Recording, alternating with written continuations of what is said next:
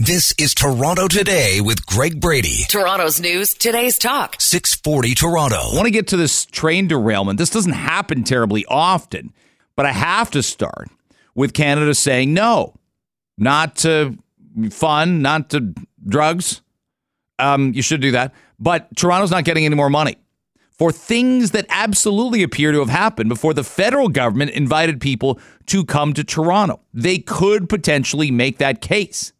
It felt like the vault opened last week. The federal government said, here, we understand you're having a refugee crisis. You can't house all the refugees landing in Toronto. There's people sleeping on pavements. Nice weather. The outdoors is certainly wonderful. But that's not, if you tell people to come to a country, if you tell people you're a sanctuary country, sanctuary city, we got to do better than people peeing in alleyways and sleeping on hot pavement in the daytime or at night.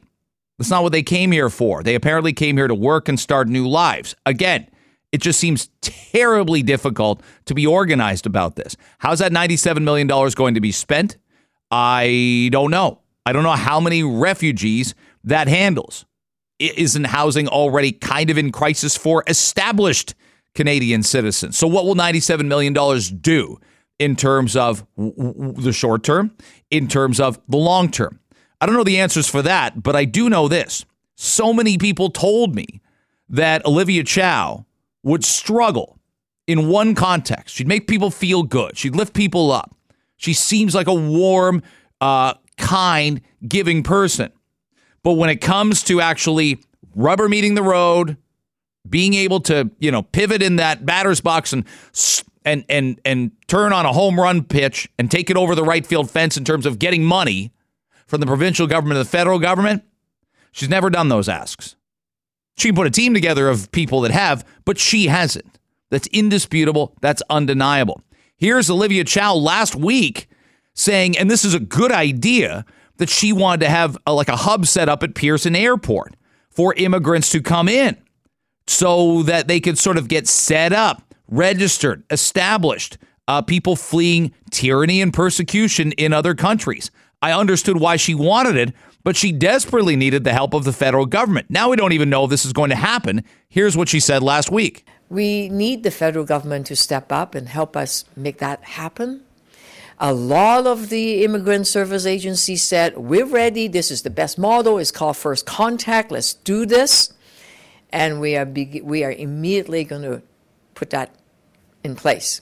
And we are asking the federal government to assist us because they have the tents. We don't. Or the structure. Okay. So is this going to still happen? Is this still a thing? Or does the federal government saying, sorry, no more money whatsoever, which is in essence what Chrystia Freeland said yesterday. She sent off a letter, fired it off to Chow's office yesterday after the mayor and Premier Doug Ford last week were in concert. People were like, look, Chow and Ford are working together. He said she'd be an unmitigated disaster, and now they're writing letters together. How adorable. Well, they demanded Ottawa foot most of the bill to resolve a crisis in refugee housing. But if the federal government isn't going to help, who will? Chrystia Freeland saying this ends up being the domain of the provincial government, and the provincial government's in good shape.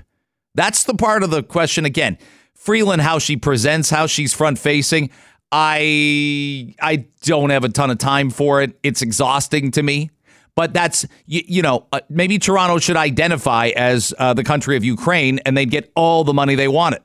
And I'm not saying we shouldn't fund Ukraine. That'd be a misrepresentation of what I'm saying. But it looks like the biggest city in the world, in the country rather, is teetering on the brink, and the federal government's saying, sort it yourself. You haven't exhausted every single option. She might be right about that. We haven't exhausted every single option to raise money. We haven't exhausted every single option to think, are we spending money on this when we could spend it on that?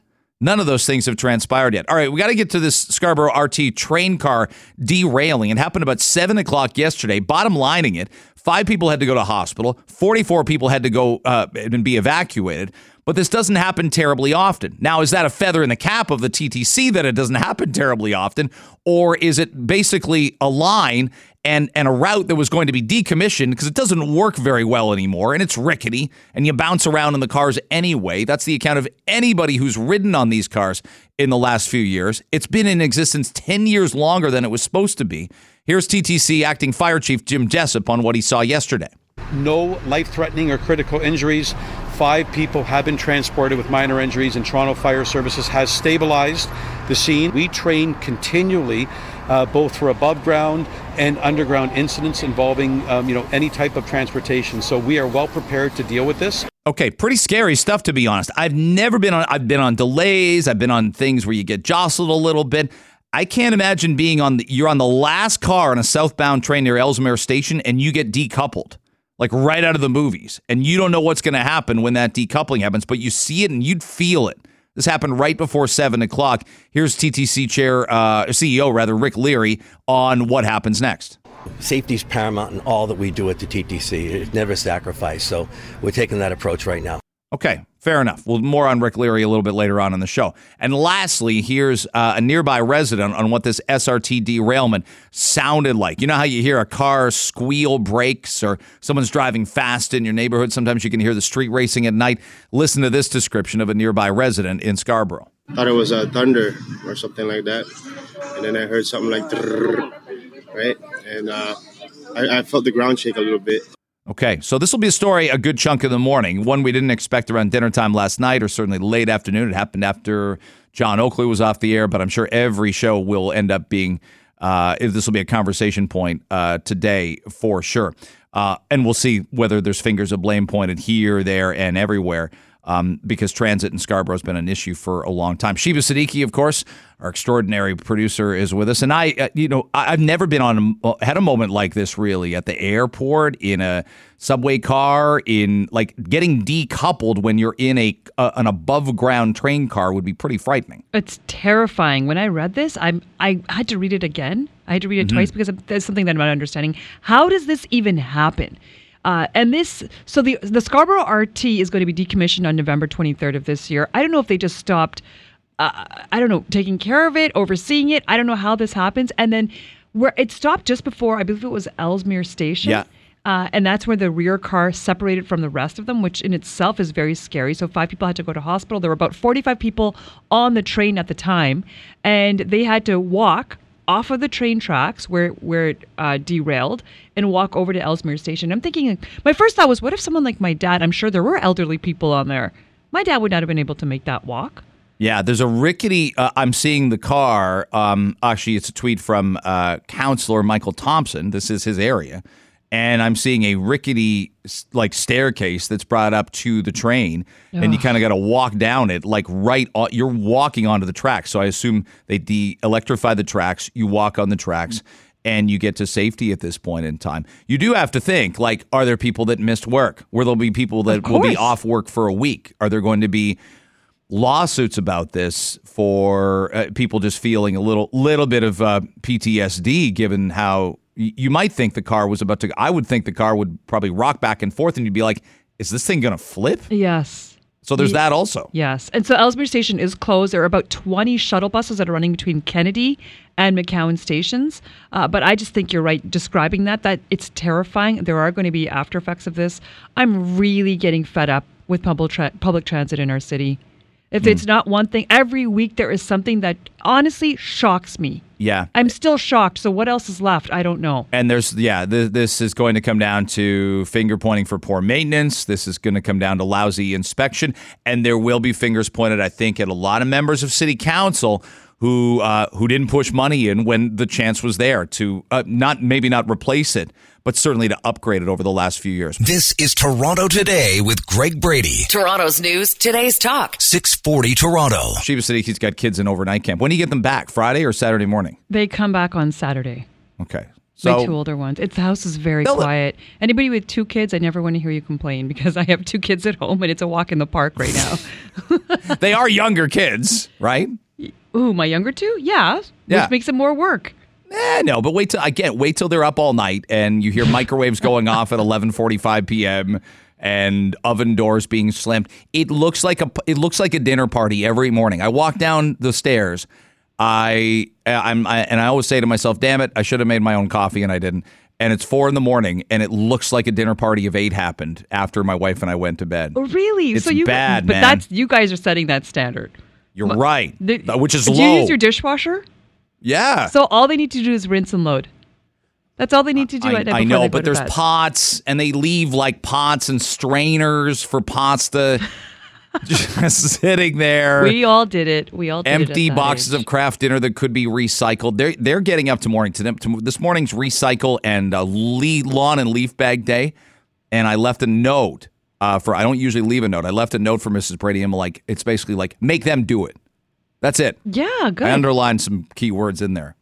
I didn't even put any swear words in the middle of the phrase, make them do it. Okay. But I felt like it, so they'd best do it. I'll get this out of the way really quick.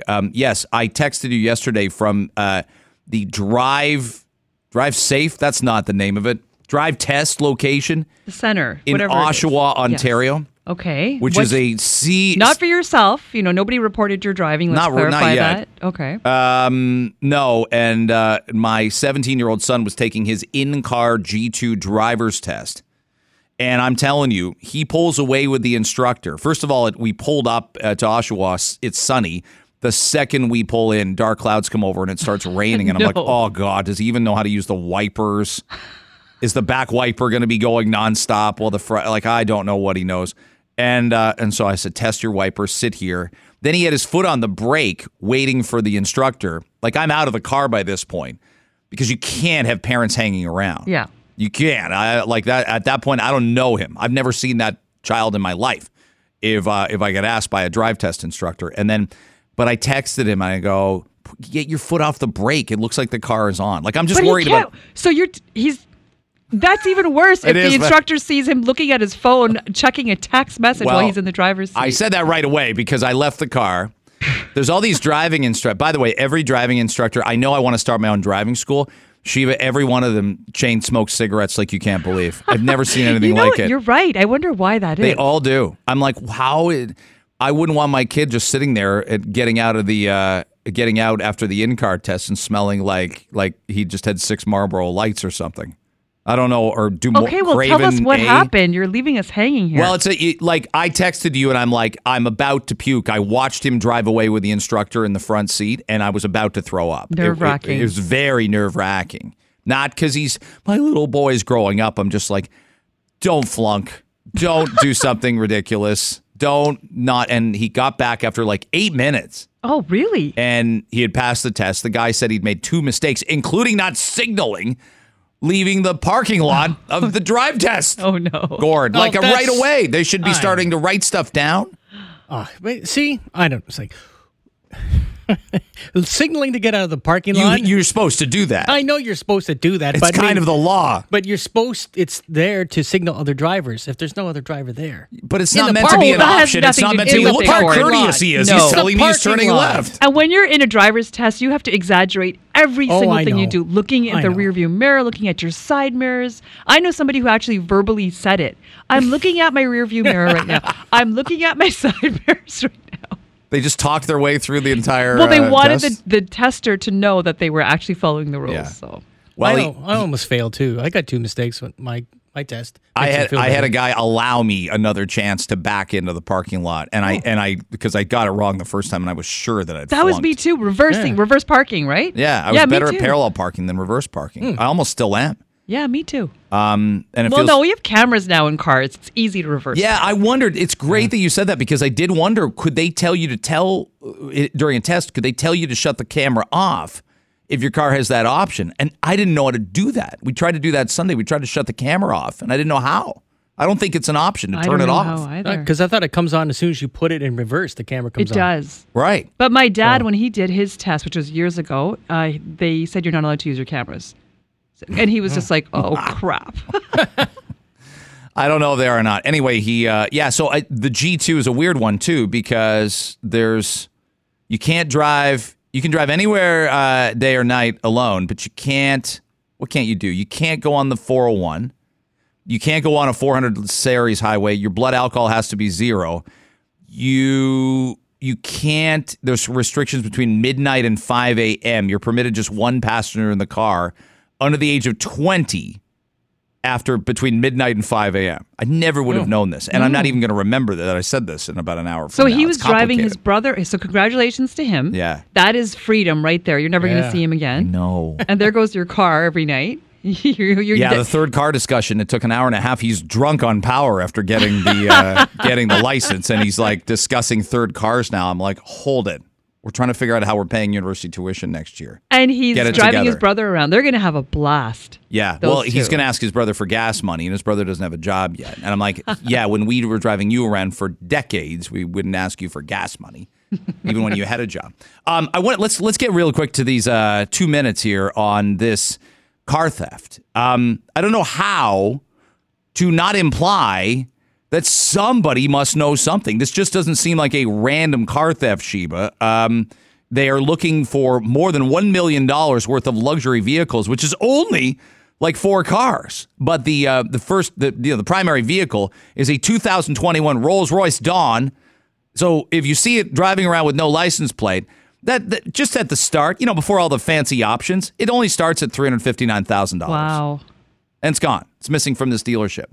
So this happened on Saturday off the Don Valley Parkway at Dundas and Carroll Street. This was a luxury dealership, and 3 guys walked in, stole a 2021 Rolls-Royce Dawn, a Bentley, a 2022 Bentley Bentayga. Is that, am I saying it right? I think so. Yeah. Which runs anywhere from $234,000 to $313,000. And then finally, a 2020 Rolls-Royce Cullinan. Am I saying that right as well? I think it's... Yeah, I think you are. I think it's Cullinan. Oh, and it's got it. They all have their license plates on them, and good. that starts at upwards of $335,000, and it could go up to $550,000. And these guys. So I looked into this. How do you walk into a dealership, especially with this amount of vehicles, and steal a vehicle? And why aren't more people doing this? Like they didn't. It doesn't look like they didn't drive a car through a window. Remember the story last year on Christmas with a car driving through Vaughan Mills in the mall?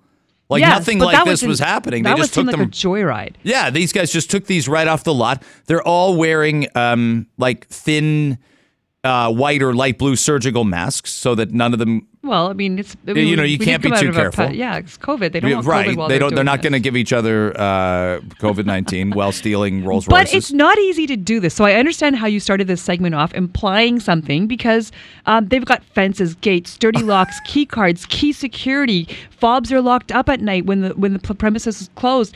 It's hard to get. It's really difficult to steal a luxury car. I think so. It is. I've looked into this. I did the research on this. You can't just walk in and do that. So there are a lot of questions here that I have regarding how this was even possible. And where, all I want to know, where are the cars right now? Are they in a box? Oh, they must be on an ocean liner. Absolutely, they are. They're gone. They're gone. You don't keep these around in a warehouse in Toronto somewhere. I don't know. Do you do the Cameron and Ferris thing and just drive it around the city and go to art galleries and baseball games? No, not at this That's level. your dad's fancy car, not a dealership. No. Oh, Rolls Royces are Rolls Royces, though. This is Toronto Today with Greg Brady. Toronto's news, today's talk. 640 Toronto. One thing that could take housing prices down, one of a few things, is supply. And there's June of this year municipal housing data out in terms of the starts. Joining us to discuss, he's fantastic with the numbers and telling us what it all means, is the founding director of Place Center. He's also a university professor as well. He is Mike Moffatt. Mike, it's great to have you back on Toronto Today. Thanks for making the time. Oh, thank you for having me.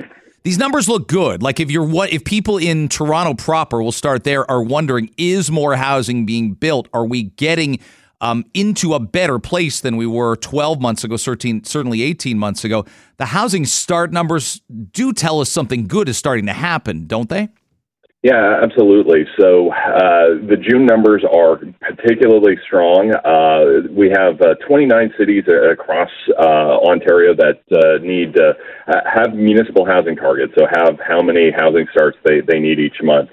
Combined, all those 29 cities, it's just over 10,000 they need a month. We had about 8,600 last month, so we got about 85-86% of the way there. So it's a little bit misleading again because June is typically a good month for housing starts. But overall, I'd say this is a good news story. There's been a lot of discussion in the building industry about how those higher interest rates are slowing down construction, but so far, the June numbers are looking pretty good. Yeah, I think people have been so hesitant lately about home renovations and whatnot. It does feel like every single thing, whether it's food, whether it's travel, does end up costing more. So heaven knows construction should, but maybe that cost gets borne out in selling prices. I drove past condos being built in Ajax just the other day, starting in the high 800s, and I'm thinking, holy Moses! I feel like those would have been $600,000 places, judging from the size a couple years ago. So right now, there are building starts, Mike, but they're not necessarily shrinking prices. No, they're not. And completions are still lagging a little bit. So, we do have shovels in the ground, but, all the start is, it just means that the foundation has been poured. It doesn't mean that anybody can necessarily live there. If we're talking about a high-rise apartment, you could be looking at 4 to 6 years between a start and a completion. So overall, it's not necessarily starting to bring down prices, but it's certainly a move in the right direction. One municipality that's building a lot more, and they've come under scrutiny for not building, and I think that's landed right on the doorstep of their current mayor and the Ontario Liberal leader candidate, Bonnie Crombie. Mississauga's starting to build, but is it easy to look at this and go, it looks like a municipality that's hustling to play some catch up, just so in this fall, when people actually have to vote for the Ontario Liberal leader, she can denote. I mean, progress is still progress, compliments there, but it looks like a lot of catch up is being done after some really dismal numbers the last few years. Yeah, absolutely. In just the last few months. So Mississauga needs 1,000 housing starts, according to the province, to start to get affordability back. Last month they had 2, not 200, not 2,000, 2. So that got a lot of headlines, and particularly as she is running for OLP leader.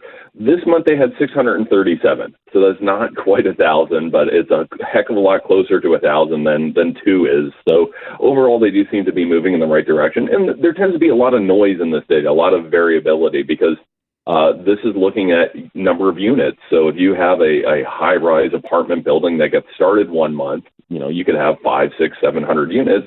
And then the next month, if there's no starts, you could go back down to 0, or in Mississauga's case, 2 last month. So there is a sort of lot of month-to-month jumping around. But overall, I think Mayor Crombie has to be quite pleased with this number, particularly given how much heat she took last month. It's Mike Moffatt joining us on Toronto Today. I know, I would argue her main rival for leadership, Nate Erskine-Smith, put a very ambitious plan together, released it in June. Again, I do think when it comes to younger voters, they're going to look at Nate's plan and go, this might be the difference between me owning and not. I think parents of people who are in their 20s or teens right now are going to look and say, I need to vote for somebody, whether it's a liberal, whether it's not a liberal, and say, this is going to be the most massive issue. You must look at last election in the province, Mike, and go, where was this issue? It just wasn't even on the radar for Doug Ford, Stephen Del Duca, or Andrea Horwath, and now it feels like it's everything. It really does. And I think one of the challenges last election is that basically all 4 parties had almost identical platforms when it came to housing. So, it was this discussion about how we need more housing and committing to a 1.5 million target, but there wasn't much policy differentiation between the parties. I think that's starting to change. I think we're going from the discussion of we need to do something to here's what we actually need to do. And I'm hopeful during the OLP leadership race that, we start to see more concrete ideas, because I think you're absolutely right that it's not just younger people who are concerned about this. A lot of times it's their parents. I have a friend of mine who's a federal member of parliament.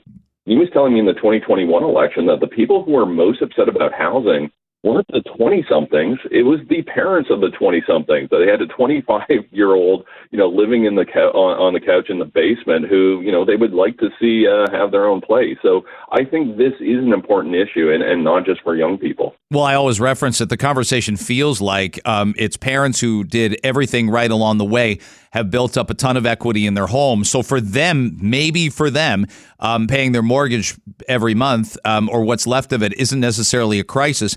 But the crisis comes when their son or daughter wants their own place. And then they look at each other and have these long conversations about, do we need to sell this house so our kids can actually afford their own houses? And that it's not supposed to be that way. It never worked that way for our parents. No, it didn't. And you have a lot of people who spent 25 years paying off their mortgage, and now their kids are looking for a house, and they're starting to take out their own home equity line of credits to help their kids. So there's a lot of frustration out there. They go, I've been working since the early 1990s to pay off this house. Now I got to go back in debt again to help my kids. So I do think there is a lot of frustration out there. Federally, I know you've been critical of the housing minister, and just I think the connection, maybe not policy per se, but the connection that the Liberal Party federally has had with first-time home buyers, prospective home buyers. It just seems like it's like under the hood of a car, and all the wires aren't in the right place. And you've complimented, and I think fairly so, Pierre Poilievre for whatever else has been going on, whatever other distractions, whatever other, rake, stepping on the rake sideshow Bob moments that the Conservative Party and some of the members have had. Pierre is connecting with a younger generation about housing. Would a new housing minister shake things up? Would a new housing minister who connects with the public shake things up? Certainly that's got to be paramount in Justin Trudeau's mind tomorrow when he shakes up the cabinet. Yeah, it does sound like we're getting a new cabinet tomorrow morning that almost certainly has a new housing minister. I think it can shake things up, but I think there has to be some substance behind it. So first of all, they do need a better communicator. The current housing minister has had trouble communicating the federal role, but there needs to be some substance there. The federal government says, okay, here is our 5 or 10 or 15-point plan to create affordability, to create more supply, because right now, not much is happening at the federal level, and I think the government's rightly getting called out on it. They may also want a housing minister that doesn't own multiple rental properties as well. Like it's right away, I look and I go, obviously there's no law against MPs owning property. Pierre Poilievre owns property that he rents out. But I don't know that your housing minister, it's almost like I want an education minister that's got a background in education and a health minister that's got a background in health. Maybe the housing minister should be free of those conflicts. Well, absolutely. Yeah, it would be, if you had a higher education minister who was also a university prof who was negotiating, labor contract. It's hard to be on both sides of the table. So I would be absolutely shocked if the next housing minister own rental property. I think the Liberals realize that just the optics of that are very, very bad. Mike, thanks so much for the time today. I know I really want to have lots of conversations about international students, and you and I have talked about that and the problem with residents and rent and whatnot. And it's become quite an industry, and I'm not sure a very good one. But let's have that conversation in August for sure. Thanks for the time this morning.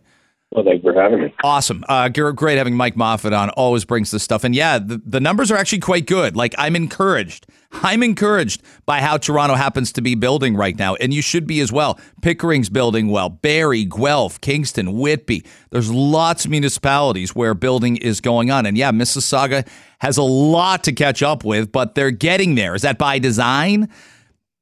It's going to be up to you when you decide who the next Ontario Liberal leader is. This is Toronto Today with Greg Brady. Toronto's news, today's talk. 640 Toronto. Some news last night, I think it happened around the supper hour, but in the follow-up and fallout from the terrible story of this former principal committing suicide, the principal in the TDSB system, and not just claims, but a judgment that there was bullying and absolutely terrible characterizations made at an anti-racism seminar. There was DEI training that this principal was part of. And again, this doesn't speak to some blanket condemnation of DEI training. This is a little like saying, well, what do you think of healthcare? And somebody might say it's great, but there's some nuance and layers to that. Oh, it sucks. Yeah, but there's some nuance and layers to that.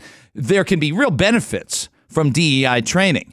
Not like this. And based on the audio tapes that exist, that I haven't heard them, but somebody I know quite well has. There was no other judgment here, and there was a lot of oomph behind the former high school principal Richard Bilkstow's lawsuit. But Stephen Lecce wants to get to the bottom of this. He wants an investigation, and I think on all sides, just because there are far more questions than answers, this is absolutely necessary. I want to bring on Markus de Dominico. He's a Toronto Catholic District School Board trustee for Ward 2 in Etobicoke. It's great to have you back on, Markus. You yourself, before the weekend, you didn't waste time waiting on this one, said boards should be pausing utilizing this type of training from this group specifically as well until we get more answers as to about what happened here. Is that right?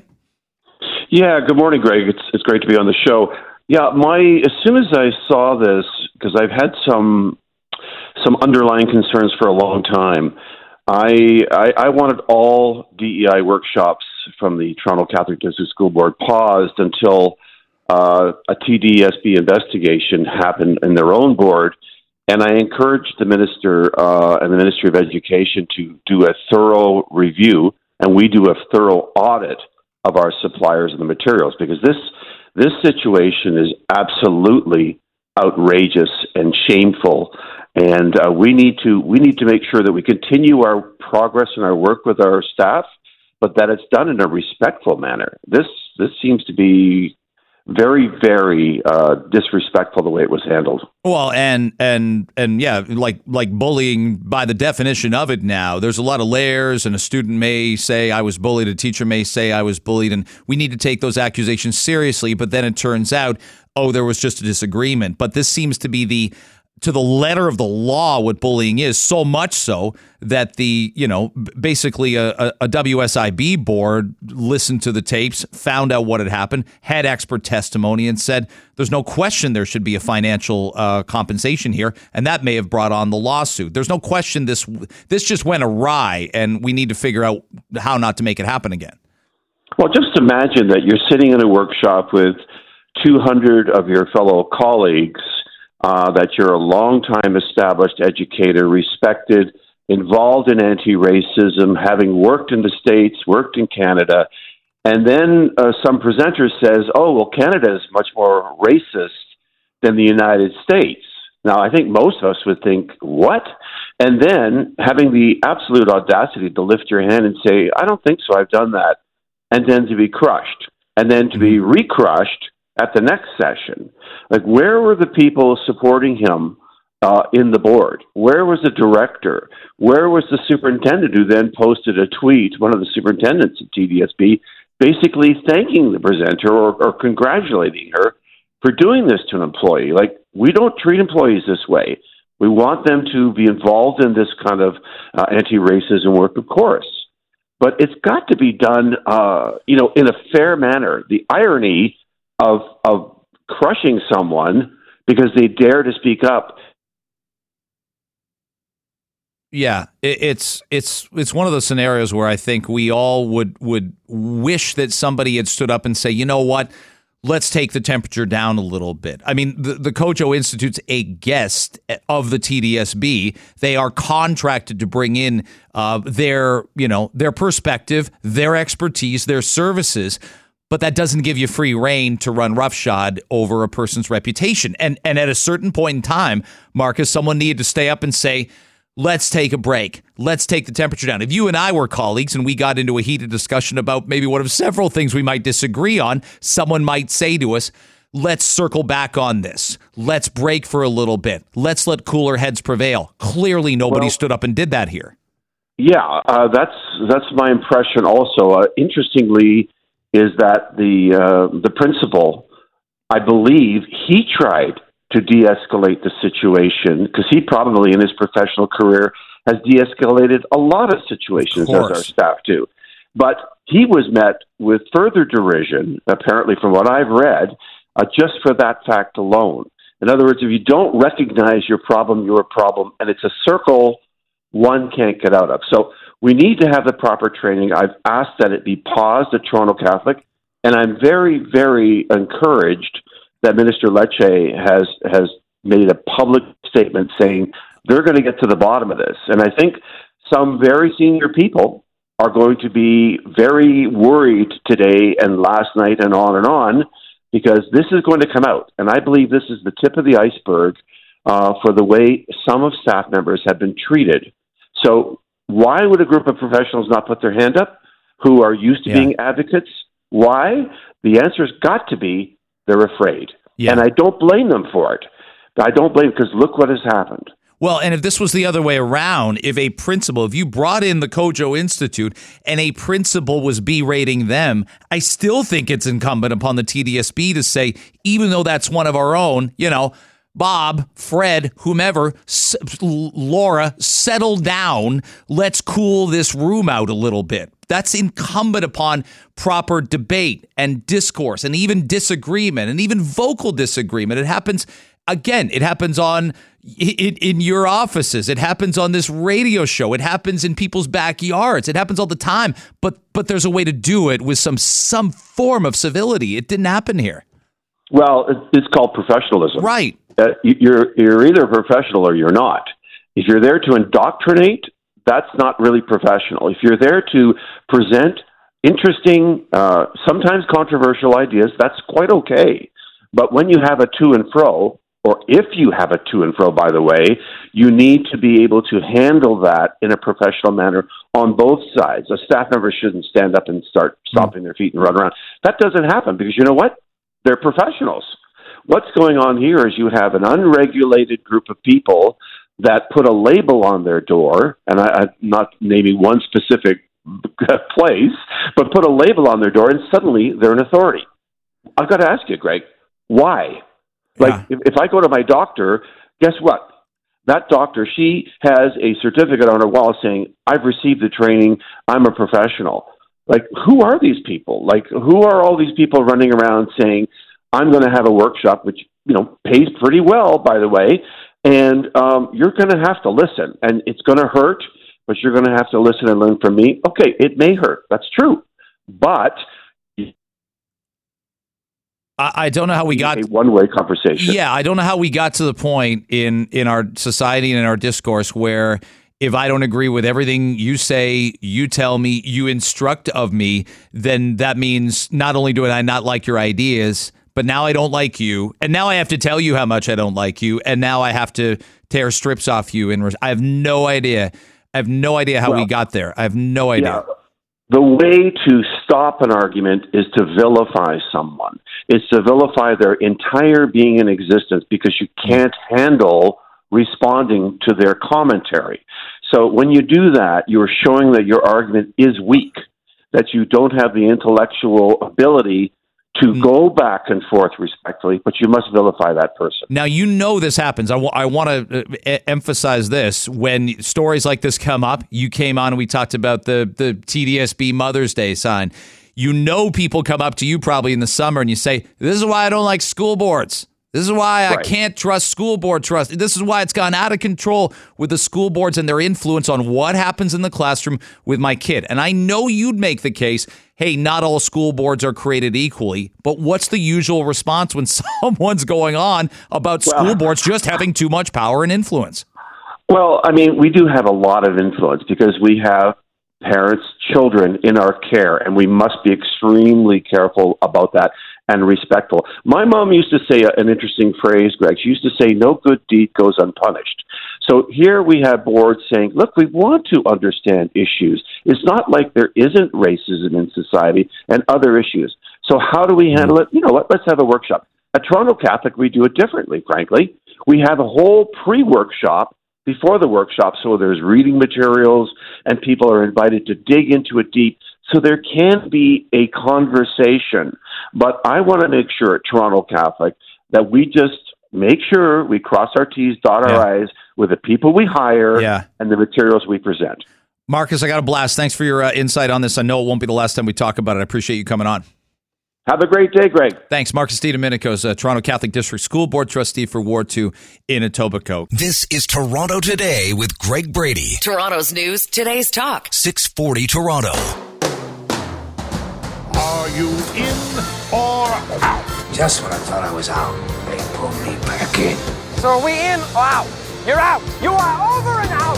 No. You insulted him a little bit. I'm okay with it, but now you're making me feel weird about it. Yeah, it's a lot of fun. All right, our in-out's all about this. Your love is better than ice cream. It's not that it's so slow in the summer that this is actually a news story. We're not just asking you if you like ice cream. This is based on data. By the way, if you tell your boyfriend, girlfriend, husband, wife that you'd rather have destroy 1.5 liters of chocolate Ripple instead of make out with them or make love with them, it's a problem. That's a Sarah McLachlan song from Fumbling Towards Ecstasy. But the person's love better be better than ice cream. That's a baseline, Gord. I mean, if I'm a man and that's not a compliment to me. Yeah. I want a better compliment than that. Yeah. No, but ice cream is as good as it gets. So if your love is better than ice cream, it would be better than pizza. I'd rather sit here and blast through a giant bowl of Neapolitan than have your hands all over me, hubby. Yeah. You can't say that. That's not right. Anyway, ice cream is less utilized by Canadians, less consumed by Canadians. Stats Canada says the average Canadian consumes 4.5 liters of ice cream a year. But 40 years ago, so much for thinking all of our habits are worse now than they used to be. They're not. 40 years ago, the average Canadian consumed 12 liters of ice cream a year. Sheba, 1 liter a month. I believe that. I think that's, how would they measure that? I think that's incredibly high. Probably sales in the grocery store. Oh, that's how they would do it. Exactly. I'm like, can people count in 1983? I just send you guys a photo of a pint of from Walmart of chocolate ice cream. This thing's 1.5 liters. And I'm not a depressive eater. I don't eat, I'm not a compulsive or depressive eater. But I could, on a warm afternoon, with something on TV, I could demo that thing. Yes. I really could. And that's 1.5 liters. Dangerous. So that's Canadians are only consuming 3 of those entire buckets of ice cream in a year. So our in-out is, do you consume more than 4.5 liters of ice cream in a year? In if you do, out if you don't. You can give us your random thoughts on ice cream as well. And 4.5 liters, let's be specific. Let's say that's about 4 tubs. Well, but it's 3 1.5 liter tubs. Okay, so 3 or 4 tubs. You're right. Yeah, but if somebody doesn't know how many liters are on their ice cream, I saw the picture. That's how I figured it out. So yeah, So if you consume more than you think, please let us know, in or out. Who do you think consumes? Okay, I have some ice cream trivia for both of you. Big time. I'm ready. Okay, well, before we start, so 70% of women eat ice cream compared to 62% of men. It's a more popular, I guess, woman. They do choose ice cream over your love. Jeez. Okay, the Canadian ice cream market. Here's an interesting fact: has a total revenues of $754 million. So there's money to be made in ice cream. What's Canada's favorite ice cream? Gord, you want to give it a run? Most popular flavor. Most popular flavor? I'm going to go with the plain old vanilla. You can do so much more with vanilla. You can add whatever you want to it. You can't do that with chocolate mint. I think butterscotch is too eclectic. Oh, come on, Brady. I know. That's what I mean. It's not butterscotch. Okay. I just told you what it wasn't. I didn't answer the... Chocolate. It's just plain chocolate. It is chocolate. Okay. Globally, it's vanilla. In Canada, it's chocolate. Interesting. What country sells the most ice cream in the world? France. Italy. China. Oh yeah, just more. And people. what's the top brand of ice cream globally? Globally. Yes. There's one brand. Brand. Yes. And if I say it, you'll know it. Starts with an M. Haagen-Dazs. No. Starts with an M. Haagen-Dazs. Magnum. I don't know that brand. Magnum, yeah, the Magnum bars. You do. Oh, okay. Okay. And what ice cream flavors are only available in Canada? There's 2, at least. Ketchup. Chapman's. No, it's flavor. Sorry, flavor. Flavor? Yes, Yeah, flavor. Oh. I know this. You do. Heavenly Hash? No. It's not? No. I really thought that was right Think about cottage country. Think about Muskoka. Think about Kawartha. Kawartha Lakes, Kawartha Dairy. There's 2. Your kids have had this. They've freaked out and said, I want to try this. And I don't know. I personally thought it was gross. But it's not a sherbet of some Moose kind, is Tracks. it? Oh, Moose Tracks is only Canadian? And Tiger Tail. I would never have said that about Tiger Tail. Why? Really Tigers aren't indigenous to you don't wander around cottage country in Parry Sound and be like, look, we could run into a tiger on a walk. That's never going to happen. Tiger and a bear. There might be an orange dog, but that's it. Tweeted, we have a kick-ass ice cream maker. Isn't that interesting? Have you guys ever made ice cream at home? I haven't, but I've seen them in stores, and they're always at Pottery Barn, and you're like, why? We've gotten those soccer ball gifts for my kids' birthdays where you kick the ball around and it makes the ice cream. It actually works. Just go to the store, buy one, and open it up. The text line lighting up. Again, people care about the serious issues of the day. Ice cream. Do you consume more than 4.5 liters a day? Tomorrow we'll ask you who you prefer, Ben or Jerry. Okay. Who's the real brains behind? Is it Baskin or Robbins?